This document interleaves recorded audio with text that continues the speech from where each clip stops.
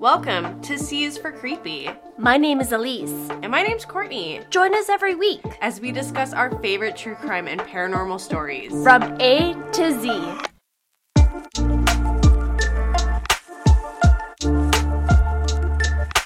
Hey guys, welcome back to another episode of C is for Creepy. Thank you so much for listening to last week's episode. We love seeing all the support and downloads from you guys. Absolutely. One thing though, before we start our episodes, if you could just take the time to rate or review us on whichever podcast listening app or device you're using, please just take the time to do that. It really helps spread the word and gets us out there a little bit. For sure. And then if you have anything that you want us to cover or any ghost stories, anything like that, any little stories you want to hear for the Nocturnal Novellas, please feel free to email us at c4creepy@gmail.com. Okay, so I think that's all of our housekeeping announcements. Yeah, let's get right into it. What is your K? So this week for K, I'm going to cover a subject that I know Courtney especially has requested. I'm going to be covering killer cults. Yes!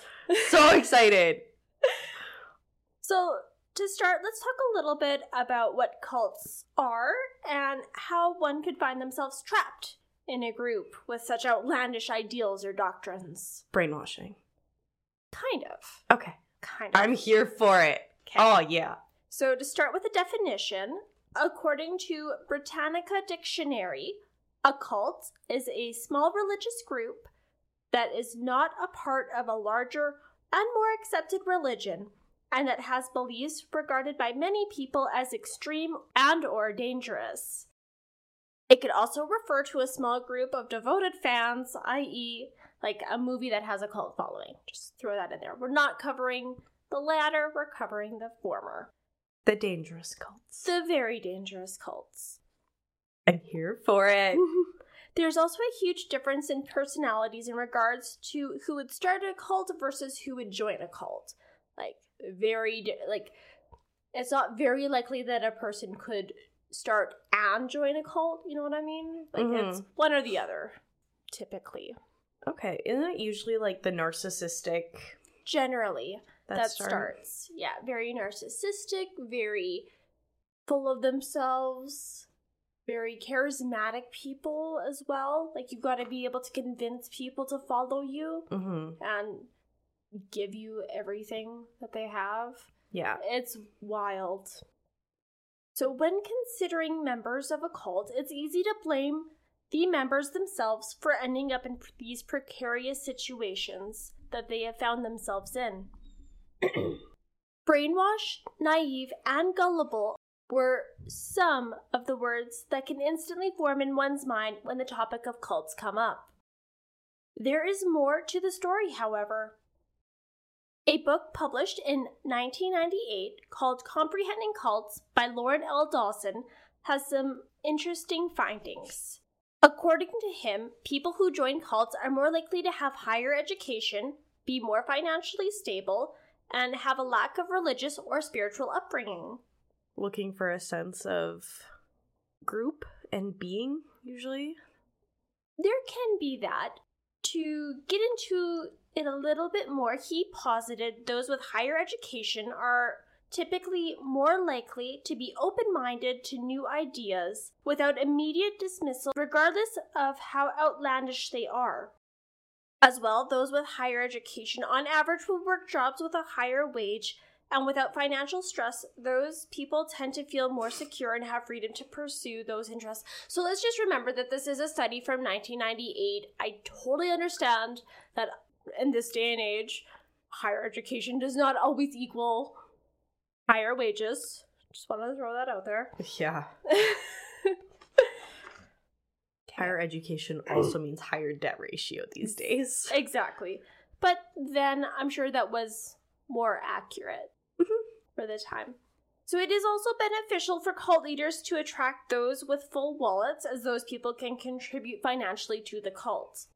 Those who have not learned or developed their spiritual side can be more likely to be influenced by cults leaders, as they do not have fully formed beliefs, and so they can be more open to believing those ideas and teachings of someone claiming to be the latest prophet, right? Like, without those preconceived notions about what God or religion or spirituality are, it's more likely to be influenced by something new, right? Yeah. If you were raised if you were raised that Fords are awful trucks, just as an example, you're not likely to buy one in the future. I'm feeling personally attacked, but yes, I get it. That's the example I'm going with. I was luckily not raised that way. I'm open, but... So, I am curious, though, what about today's day and age? Because when I hear about cults, I only ever hear about, like, cults from 10, 20, 30 years ago, even farther back. But I'm curious with, like, today's social media, if they're harder or easier to get a following into a cult. I think, too, that would depend on the type of cult you're talking about. Like, if you're talking about, like, influencer cults, I think that there's definitely some more likelihood. I don't know if it would be much devotion as cults in previous years. Yeah, like, I you feel know, like everybody drinking the Kool-Aid cults. Those are definitely still a thing. I feel like they're a lot smaller. I didn't do too much research into the cults in this day and age. I focused mostly on older days just because there is so much more information and studies done on those in that day and age. I'm sure in a few years we'll be able to get more... Which is really sad, because until something bad horrendous happens, there's nothing. Exactly. It's, unfortunately, with sociological studies, events have to happen in order for studies to take place. That's a scary thought. It is. Well, there were also other studies done, and those studies found that women are more likely to be cult members and men are more likely to be cult leaders. Okay. A study done by Columbia University found that those recruited by a cult often have identity formation difficulties, making them more vulnerable to those who manipulate and claim that they have the answers and acceptance that these members are looking for. Often by making undeliverable promises, these recruits are love-bombed and manipulated into following what seems to be a leader who accepts and loves them. These leaders are charismatic, are respected by their followers, and are unquestioned. Often cult leaders claim to have a connection to a higher power, making them special and important. Rules set by these leaders must be obeyed, and conformity is often demanded. So, like, everybody has to wear the same clothes. It can get so much control, like, they dictate who you can marry, who you have sex with, who you see, who you interact with. Like, what jobs you have. Everything. Yeah. They control your entire life. Ooh. So, now on to my case. I am going to be covering the People's Temple. Ooh. AKA Jonestown Massacre. Yes. So excited. Okay. Originally named the People's Temple Full Gospel Church, then the People's Temple of the Disciples of Christ, but it was shortened and is widely known as the People's Temple. It was a religious organization that started in 1954 by leader Jim Jones. Okay, you can delete this, but do you remember someone who used to call themselves Jimmy Jones? Oh yes, I sure do. One time I'd asked him about it, and he was like, oh, it's just from the People's Temple. Like, I really enjoyed that name. And at the time, I really wasn't, like, really big into this stuff. But looking back, I'm like, what a fucking crazy person. Oh, yeah. He was not right. Not right at all. No. Sorry, continue. Yes. Whew. So, he was born James Warren Jones. Jim had a tumultuous upbringing. Born in Indiana in 1931, The family suffered from financial hardship, in part due to Jones's father having lasting breathing difficulties after surviving a gas attack in World War I. Holy shit. Okay. Due to the family's financial hardship, Jones's mother had to work long hours in a factory. This resulted in young Jim Jones to feel very lonely for the majority of his childhood. Was he an only child? Yes. Okay. From what I could see, yes.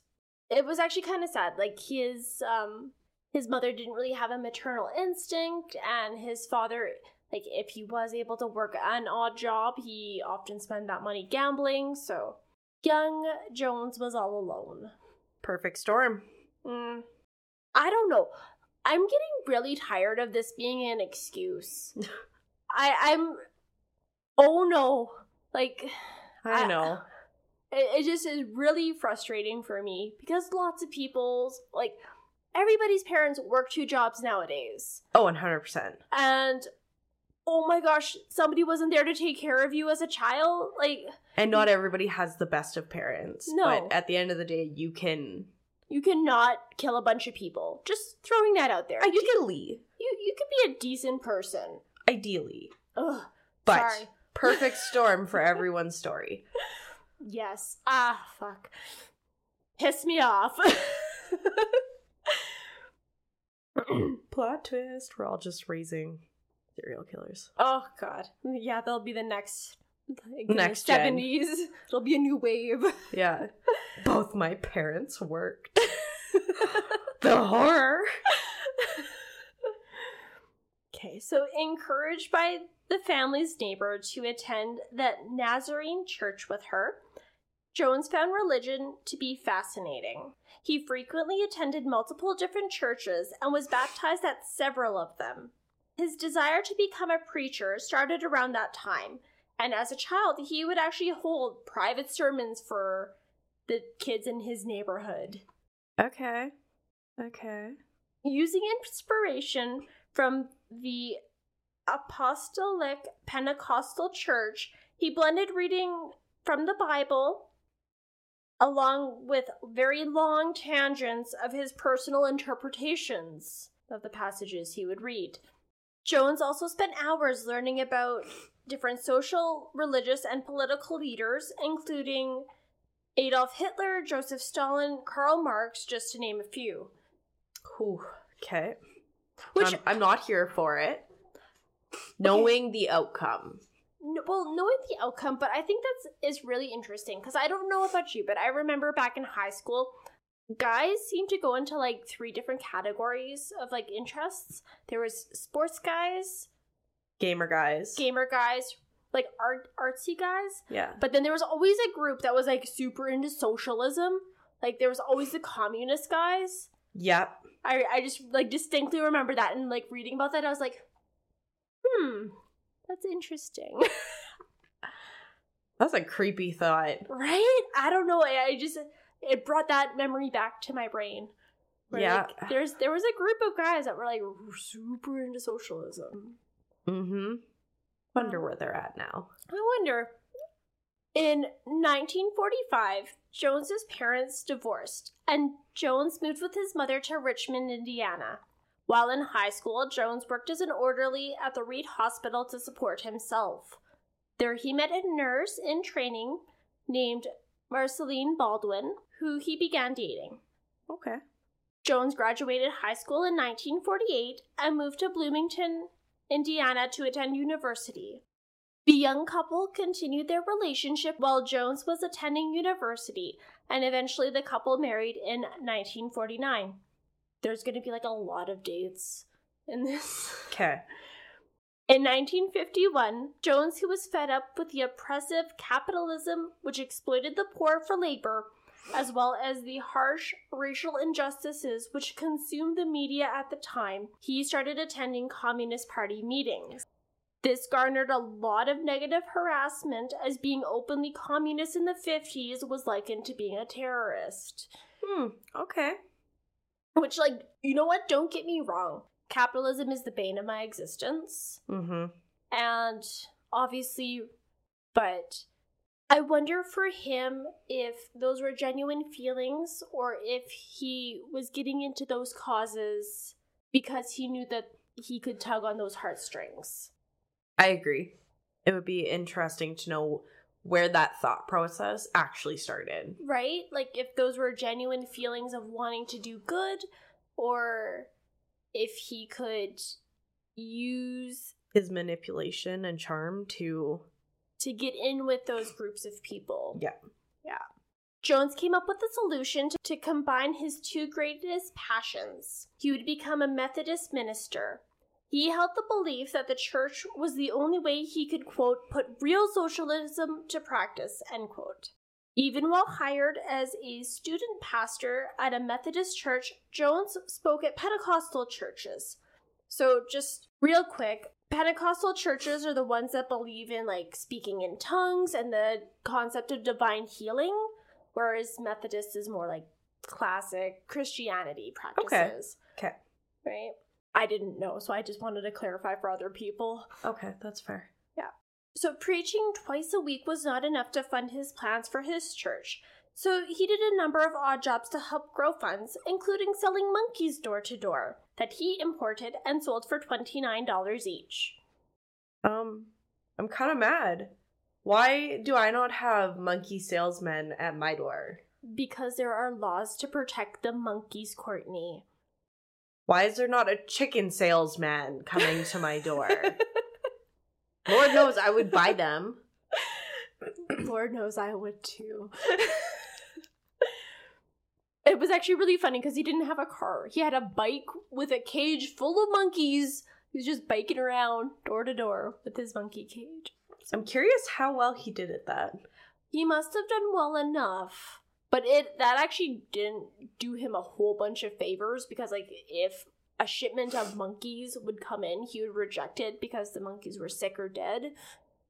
There's a reason why we don't have door-to-door salesmen for animals. That's fair. So, anyways, Jones was fired from his position from the Methodist Church for theft in 1954. This did not deter Jones from his wish to lead a congregation, however, and he moved his family yet again as he believed that he could get real traction with the Pentecostals. Okay. In 1956, Jones was ordained as an independent minister and amassed a following fueled by the belief that Jones was gifted with supernatural powers of divine healing. This is when the People's Temple really kicked off. Jones also taught others that he was the manifestation of God, which is part of the later Rains doctrine, which is yet another branch. Jones focused on racial integration in 1960 and helped integrate churches, companies, restaurants, and more while serving as the director of the local Human Rights Commission in Indianapolis. So, people have layers. Bad people can do good things. Mm-hmm. He did one good thing, and this is that. Okay. Yeah. But you know what? That is a good thing. It is a good thing. Bad people, there are multitudes. He's an onion. Yes. Okay. People are multitudes. They are not good. Well, good people can do bad things. Bad people can do good things. Mm-hmm. So publicity from this campaign attracted even more people for his congregation. So once again, just because he did a nice thing, was it for just the simple fact of doing a nice thing, or was it once again to suck people in to get more followers? It's really difficult knowing what happens not to question those motives. Yep.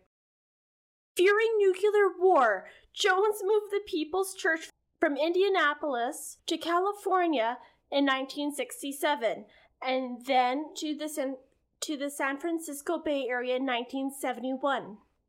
While in California, Jones worked as a government and history adult teacher, using the position to recruit more people to the People's Temple. It was around this time that Jones started abusing drugs and becoming more paranoid. Solid. He changed his doctrine as well, naming his ideas as apostolic socialism. He was introducing communism to the congregation and rejecting religion and the Bible. saying, quote, "They only serve to oppress women and non-whites," end quote. I'm sorry, so this is a religious congregation that is now rejecting religion. That is exactly right. Okay, cool. Yeah. While still under the public eye, Jones used words very carefully, as his communistic views could end the support of many political leaders, and it could also lose tax exemptions gained by the church. Gained by being a church. Yep. So he just shifted. He just had this shift. Okay. This is also when he truly began to exploit people, using fear and isolating the group by naming those outside forces, such as like the KKK or Nazis or the US government, as the enemy who was trying to destroy them. Okay. Yeah. Wait, what year are we in? This is in 1970s, like early 1970s. There were no Nazis. There's always been Well, Nazis. I know, but like World War II and the Nazi Party has been dissolved. Yeah, but there's still like neo-Nazis this day and age. Like the idea of Nazism has not disappeared even Okay, with so the he's end. not talking about like German Nazis. No. Okay. My No. brain just went to that and I'm like, No, just like basically instead of like Nazi, just like white supremacists. Because once again, like he had amassed a large following of people of color because he supported those causes. They felt that they could trust him because that is what he wanted. You know, in that day and age though, they very could have been a threat. They could have been. Absolutely. But that's what makes his manipulation that much stronger. Yeah. That's scary. Mm-hmm. Okay.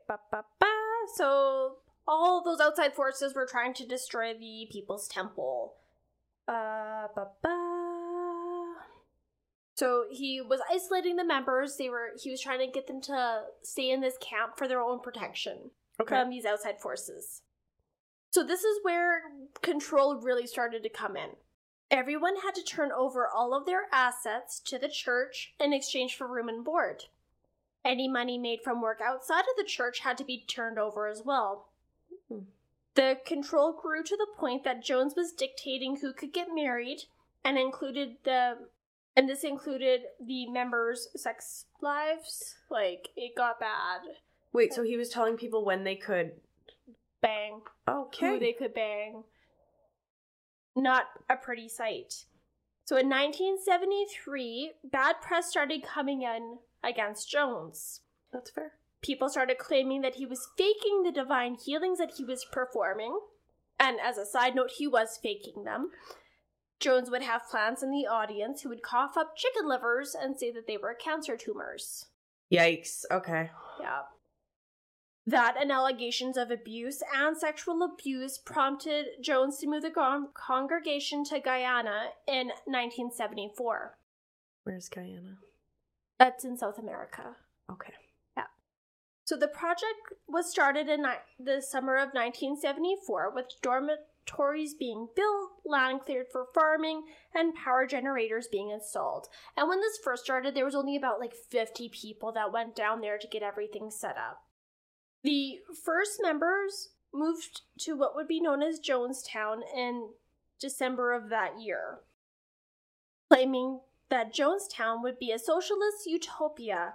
After more bad press, Jones made the move to Guyana permanently in 1977 and sought to take as many of the members with the congregation as possible. So he took as many members with him. Okay. Once in Jonestown, the members found that they could not leave. Medications and passports were seized on arrival. Described as a paradise, they found that they had been lied to. Instead, it was more like being in an armed encampment, with other members being armed with guns to prevent those from trying to escape. Those who did try to escape were punished. Everyone was sleep deprived as their days were filled with manual labor, so they were pretty much working from 6 in the morning to 6 in the evening. Holy shit. And on top of that, these evenings consisted of gathering and listening to Jones preach, which could go on for several hours. Oh my god. These folks listened endlessly to Jones's sermons as loudspeakers played them throughout the encampment on a loop all day. Meals were meager and rationed, so many were left hungry. Because, the group at that point, they were farming, they were doing what they could, but they were not prepared for the influx of people that came. They were prepared to feed about 500 people, and they got about 900. Holy shit, okay. Yeah, so, they did not have the resources to feed that many people. Yeah. And I should point out that a third of those people that were there were children. Ooh. Another fun aspect of Jonestown was called White Nights. These were drills that happened during the night where everybody that was already sleep deprived, followers would be woken up by Jones over the loudspeakers, and everyone would have to gather at the pavilions. Armed guards would surround the group, then Jones would say that they were under attack, so they would all have to drink the poison so they could end up in paradise together. Oh my god. Once everybody had drank the fruit punch and waited for their deaths, Jones informed them that this was a drill, but they would have to be prepared for the real event, as he was sure the CIA would try to raid the encampment. And I don't know if that's necessary, I'm sure part of that is true, but I think too it was a very good test of loyalty. Oh, 100%. Nobody would not want to be the one to not drink it, right? Yeah. He continued to use fear, saying that the situation in America was worse, with African Americans being held in concentration camps, and that they were under the constant threat of nuclear warfare. Ooh. He went off the rails. Fear tactic. And it worked. Mm-hmm. It worked. November 1978, a group led by Congressman Leo Ryan went to Guyana to see the situation for himself. Many of the people in the group going were either there was ex-members or there was people who had relatives that they hadn't heard from for a while, and there was also reporters and photographers. The delegation arrived November 14th, 1978, and they were initially refused access to Jonestown. Oh. At this point, Jim Jones was incredibly paranoid, both from the declining mental health issues he was suffering, most likely due to the increased drug abuse. Yep. So, really, this isn't surprising. He would not let outsiders in. Yep. By the 17th of November, the congressman informed Jones that they would be visiting the encampment whether he liked it or not. Mm-hmm. Upon arrival into Jonestown, the group of concerned people were surprised to see the members of the People's Temple in such good spirits. They even were putting on feasts and musical performances. That is until a note was secretly passed from a temple member to one of the visitors, saying, quote, "Please help us get out of Jonestown," end quote. The members of this cult had been forced to rehearse contentment and joy from being held prisoners of this madman. They were trying to mislead these visitors and not show any signs of what was really going on. Yeah. The following day, a small group of defectors made their intentions to leave Jonestown with the congressman's group known to Jim Jones.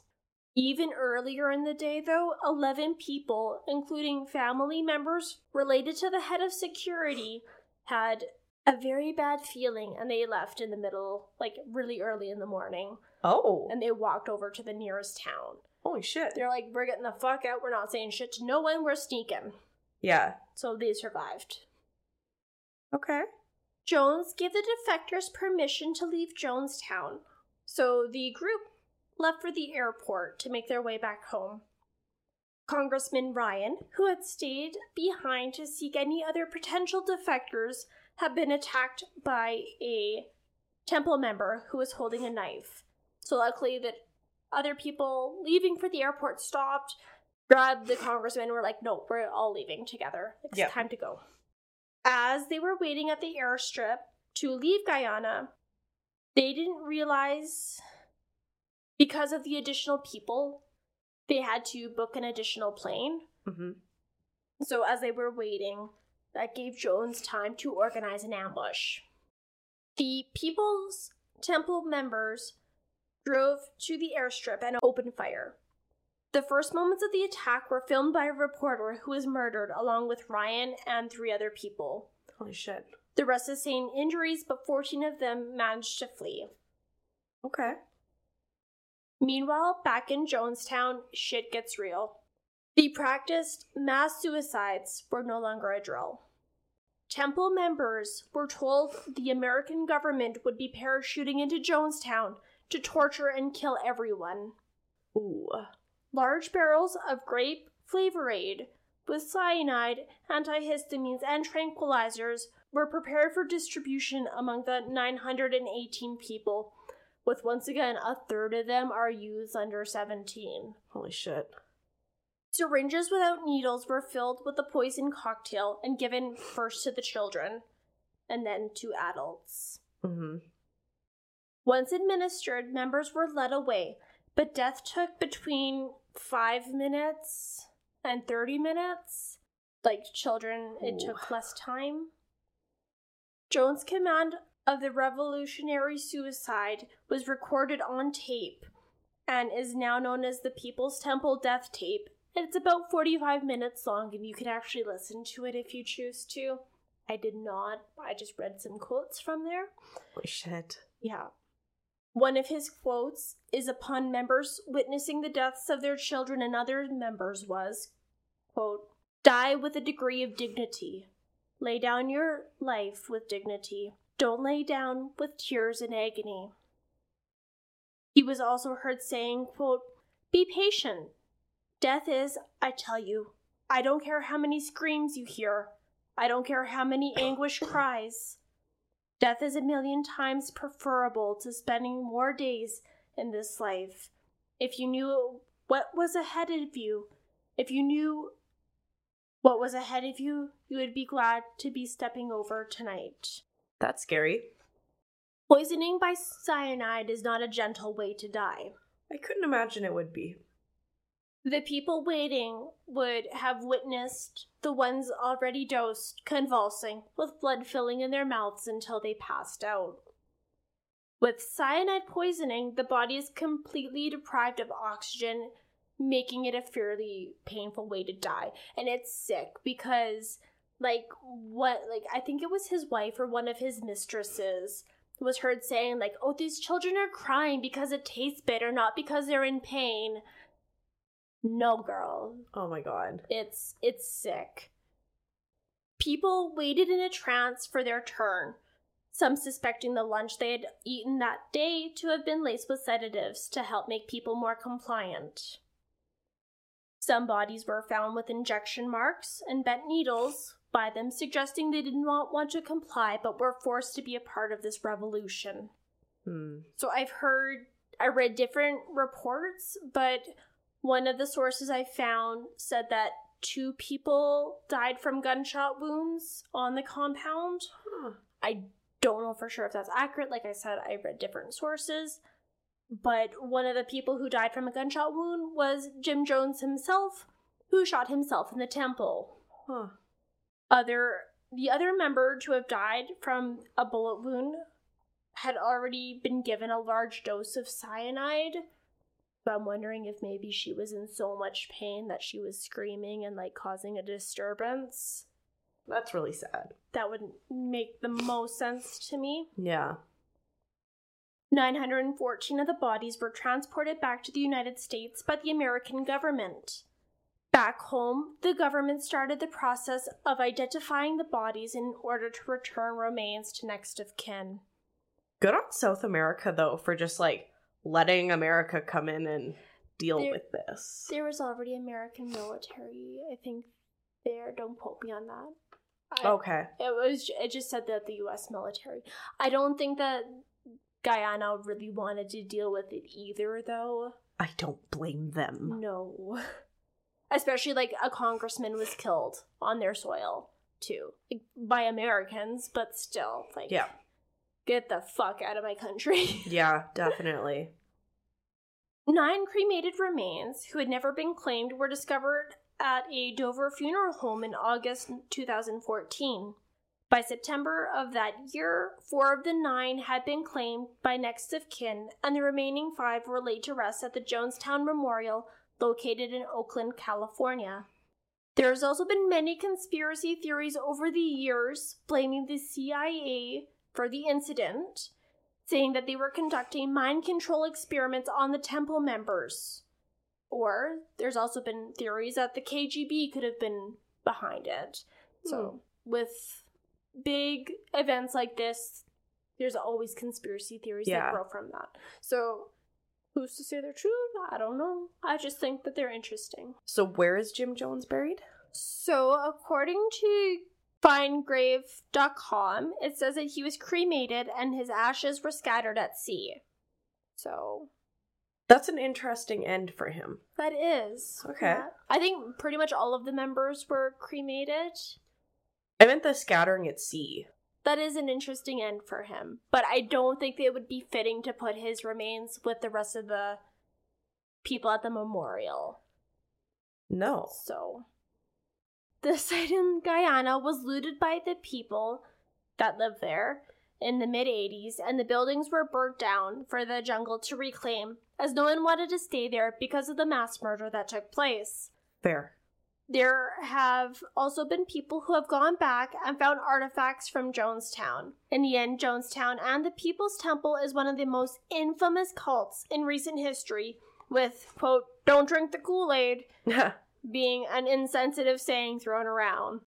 Just to end on a slightly fun fact, Kool-Aid wasn't used because it was more expensive than Flavor Aid.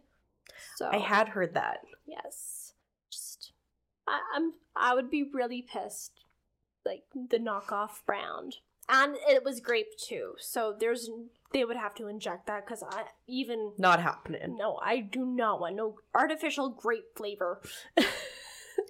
Well, that was a wonderful story. Thank you.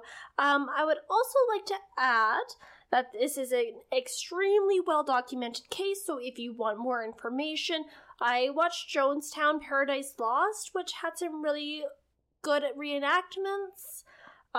There's also many other documentaries out there. I also listened to Cult's podcast, and they did an excellent job. And there's maybe not hundreds, probably hundreds. There's a lot of podcasts out there that have covered Jonestown as well. So if you're looking for more information, it is out there. That's wonderful. Yeah. What a great topic. I love it. Yay. I got one off the list that you wanted. Yay. Wow, thank you so much for that story. That was super interesting to research. I cannot believe how much information was out there. Oh, cults they bring me so much fascination. Yes, they are an interesting topic. So, anyways, what is your K? My K, we are going to Kansas. Ooh! And we are going to Stull's Gateway to Hell. Ooh, another gateway to hell. I know. They're my fave. I enjoy them. So, Stull is an unincorporated community in Douglas County, Kansas, United States. Founded in 1857, this settlement was initially known as Deer Creek, until it was renamed after its only mail carrier, Sylvester Stull. Okay, that is so sweet. I'm really tired of rich people being named after stuff. We need more mail carriers being named after things. Exactly. Yeah. And then as of 2018, only a handful of structures remain in the area. Since the 1970s, the town has become infamous due to the dubious legend that claims the nearby Stull Cemetery is possessed by demonic forces. Ooh, interesting. Yeah, I love it. So, during the late 1850s, the handful of families living in Deer Creek organized a church that met in the homes of its members until 1867. Mm-hmm. So this was like a door-to-door church going. That's interesting. Yeah. Then, when a stone structure named the Evangelica Emmanuel and Deer Creek Mission was built, this church later became known simply as Evangelical Emmanuel Church. Okay. Yeah. In 1867, a cemetery was chartered for the town next to the church, and then in 1922, those living in Stull raised money to construct a new wooden frame church across the road, and the old stone Evangelical Emmanuel Church was abandoned by the community in 1922. Why would they waste a perfectly good building? You'll see. Okay. Then, over the course of the 20th century, the church slowly fell into great disrepair, finally being demolished in 2002. Well, if they took care of it, it wouldn't have had to been demolished. Anywho. I know. We'll get there. Okay. The Stull Cemetery has gained an ominous reputation due to the urban legends involving Satan, the occult, and an alleged gateway to hell. The rumors about the cemetery were popularized by a November 1974 issue of a student newspaper of the University of Kansas, which claimed that the devil appeared in Stull twice a year, once on Halloween and once on the spring equinox. Interesting. Didn't the spring equinox just pass? Yeah, it did. So I wonder if he appeared. Probably. I secretly hope so, but... People soon said that the cemetery was a location of one of the 7 gates to hell, and that the nearby Evangelical Emmanuel Church ruin was possessed by the devil. Okay, sorry. There's 7 gateways to hell? On Earth. On Earth. Really? Yeah. Wow, I did not know that. That seems like... A lot. You'd think that there'd be more. You'd think, actually. Yeah, just like, the world is a big place. If you're gonna have a gate, like, that's... Could you imagine if you needed to get to somewhere in the middle point between gates? I would be pissed. You're walking. Yeah. I agree. So, the church ruin was possessed by the devil. Others claim that the legend was provoked by the killing of Stull's mayor back in 1850s. Oh, shit. Yeah. It is also said during a trip to Colorado in the 1990s, the Pope redirected the flight's path of his private plane to avoid flying over the unholy ground of Stull. Huh. That is wild. Right? Wow. The legend enticed thrill seekers to visit the cemetery, and they would claim that weird and creepy events such as noises and memory lapses happened to them, leading to further speculation that the town was haunted by witches and the devil. It became a popular activity for young adults to journey to the cemetery on Halloween or the equinox to see the devil. Many would jump fences or otherwise sneak their way onto the property. Over the decades, as the numbers of people making excursions to the cemetery grew, the graveyard started to deteriorate. Yeah. This was exacerbated by vandals. Of course. You Can't just see the devil in peace. They gotta destroy shit. Yeah. To combat this, the county sheriff office patrols the area around the cemetery, especially on Halloween, and will arrest people for trespassing. Those caught inside the cemetery after it is closed could face a maximum fine of $1,000 and up to 6 months in jail. Holy shit, they are not fucking around. No, they're not. Wow. It gets eerier. Multiple signs attached to the cemetery gate read a simple message: no trespassing. Very to the point. I like it. It is a peculiar sign to be posted on a regular cemetery gate, but Stull isn't commonly defined as regular. Despite the rumors and urban legends that surround the cemetery, the most activities seen there in recent years are acts of vandalism. Hence, the trespassing signs and Stull's residents' desire to keep outsiders off the property. Toward the northeast corner of the small plot of land, the only remnants of the roofless church are limestone bricks. Okay. Most of the attractions that once brought people to the cemetery have been removed. But I'm not here for it. It makes sense. It's too bad, though. Yeah. If people could just respect property and not destroy stuff, who knows? Right? So, our first story is The Stairway to Hell. Nice. In the original version of the legend, the cemetery itself was the epicenter of all the spookiness, and the church was just a creepy ruin that added to the atmosphere. Around the 1980s, the chapel, with no roof, which was sheltered from the rain despite its lacking roof, What? I know, had become the focus of most legends. And people said that somewhere around it was a stairway to hell. That is how the gateway to hell, the legend, became to be. Many people claim that if you found the stairway, you would be compelled to walk to the bottom, where you would be trapped in hell. Oh. Right? Oh, that's creepy. And then another version is hidden somewhere in the cemetery are steps leading straight into the fiery inferno of the underworld. It is said that the entrance is sealed to the mortal eyes, except for on All Hallows Eve and the spring equinox. That is so cool. There are 2 suspected locations for the entrance inside the cemetery. One is under or next to where the abandoned church used to be. Makes And sense. the second at the center of a hill where 5 trees once stood, marking out a pentagram. Ooh. Then I found this quote, and it's a gooder. They say that in the basement of the abandoned church in Stull, Kansas, there's a staircase, and if you follow that staircase down, you'll reach the entrance to hell itself. And if you can crawl your way back up the ladder, escape from the bowels of hell to reach the surface, you'll have to climb for weeks. That is, if the devil doesn't grab you first. Ooh, goosebumps. Right? So that is the gateway to hell. Like, let's be honest here. I am so out of shape, I'd see the stairs and be like, you're on your own. I don't know. If I could feel some warmth, I might be enticed to go down a few. Like, just warm up and then, like, go halfway. Warm up. Jesus. So our next story is The Omens from the Eighth Window. Oh. Another story that circulates is that when the church still stood on some nights, the church would light up with a glow from an unholy mass, where an 8th window would appear. Its appearance was an omen of bad luck for the town of Stull, and a disaster would follow shortly after its appearance. Oh.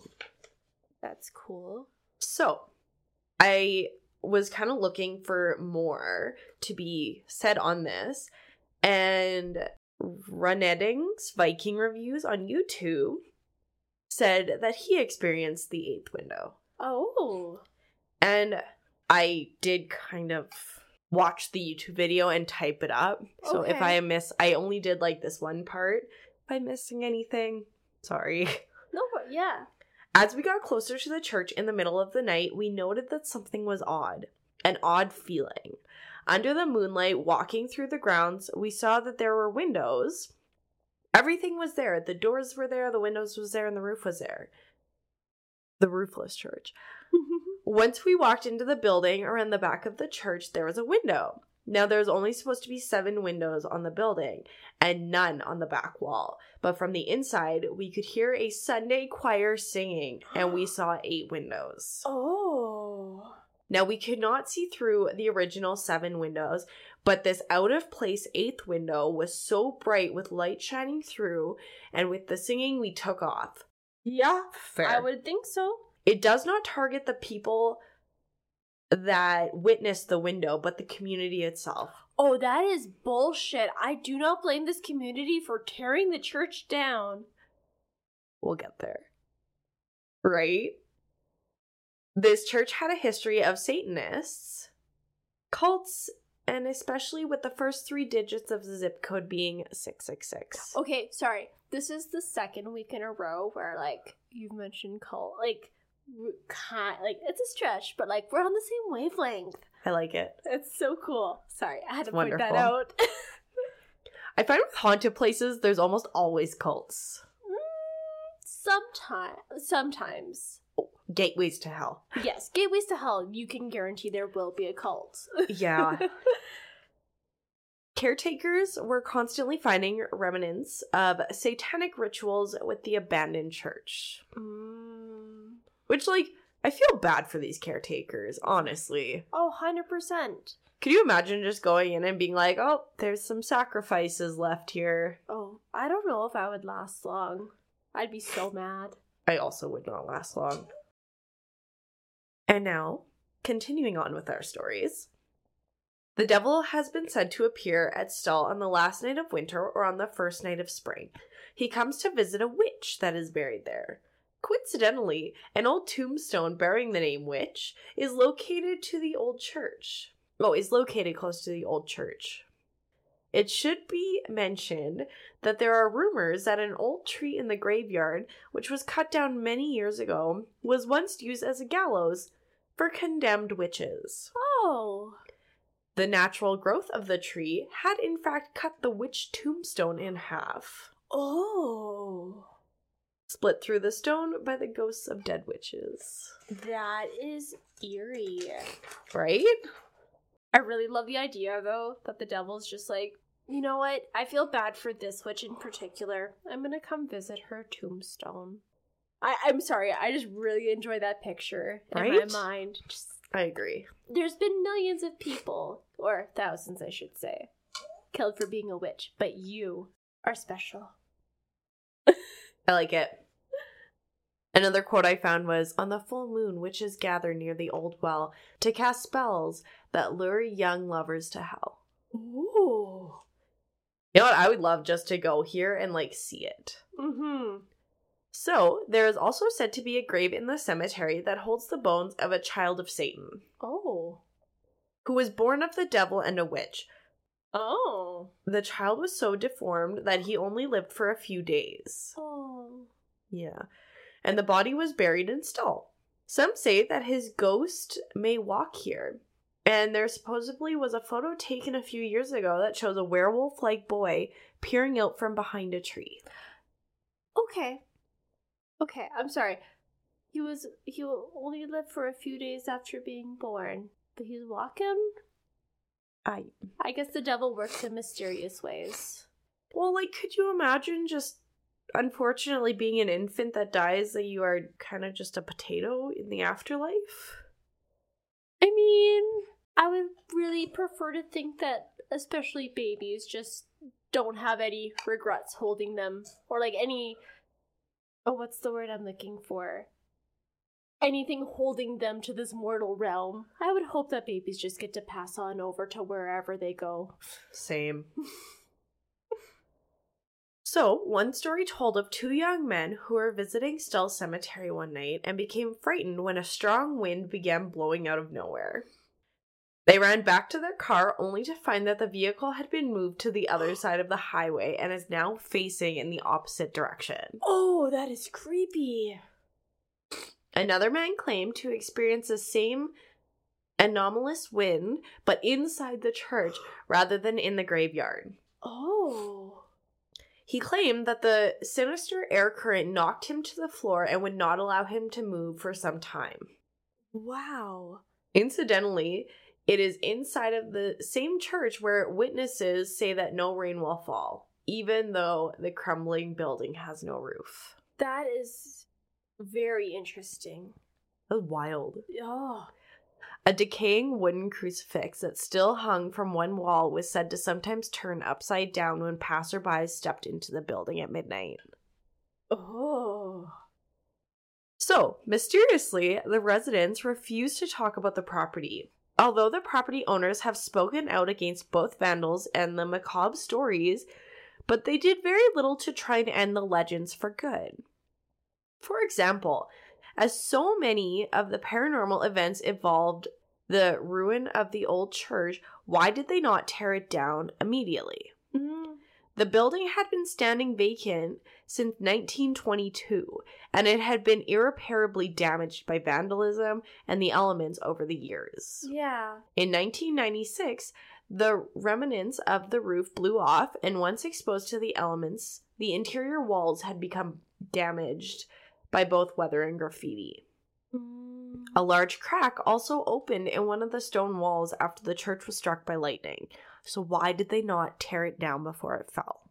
That's a good point. That's also creepy that got struck by lightning. Oh. So, wouldn't this bring an end to the demonic tales circulating around about this place? To make matters worse, why chase away those who come to the cemetery at midnight and Halloween to see the devil appear? If you have nothing to hide, why don't you have a police present So why not simply control the chaos? That's a good point.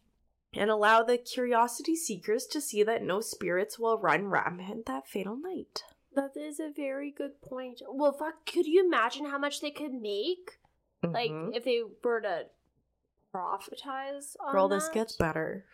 Oh, yes. On Halloween night of 1999, reporters from the local newspaper and a television news crew joined a group of onlookers at the cemetery. Sheriff's deputies were on hand but did not ask anyone to leave. At precisely 11:30 p.m., an unknown representative for the cemetery's owners appeared and ordered everyone to leave the property. Oh. The officers had no choice but to go along with their wishes, and the reporters and spectators had to leave. Oh, that's so weird. Right? Estill Cemetery and the land around it is private property. There was no option but to comply. The owner stated, through the representative, that they did not want media attention brought to the graveyard because it attracts vandals. But couldn't they have furthered their cause by allowing the camera crew to show that the devil did not appear? You would think. And why 11:30? Yeah. Especially if you're nearby, especially if there's already a police presence there, you could have gotten rid of that so much quicker. Right? Oh. This gets weirder. On March 29th, 2002, the old stone church in the cemetery was mysteriously demolished. A man named Major West, who owned the property along with two other owners, said that they did not authorize the abandoned church to be destroyed. What? And those who lived nearby stated that they were unaware of the demolition. Holy. It just disappeared. Oh my god. Right? That is freaky. I know. Ooh.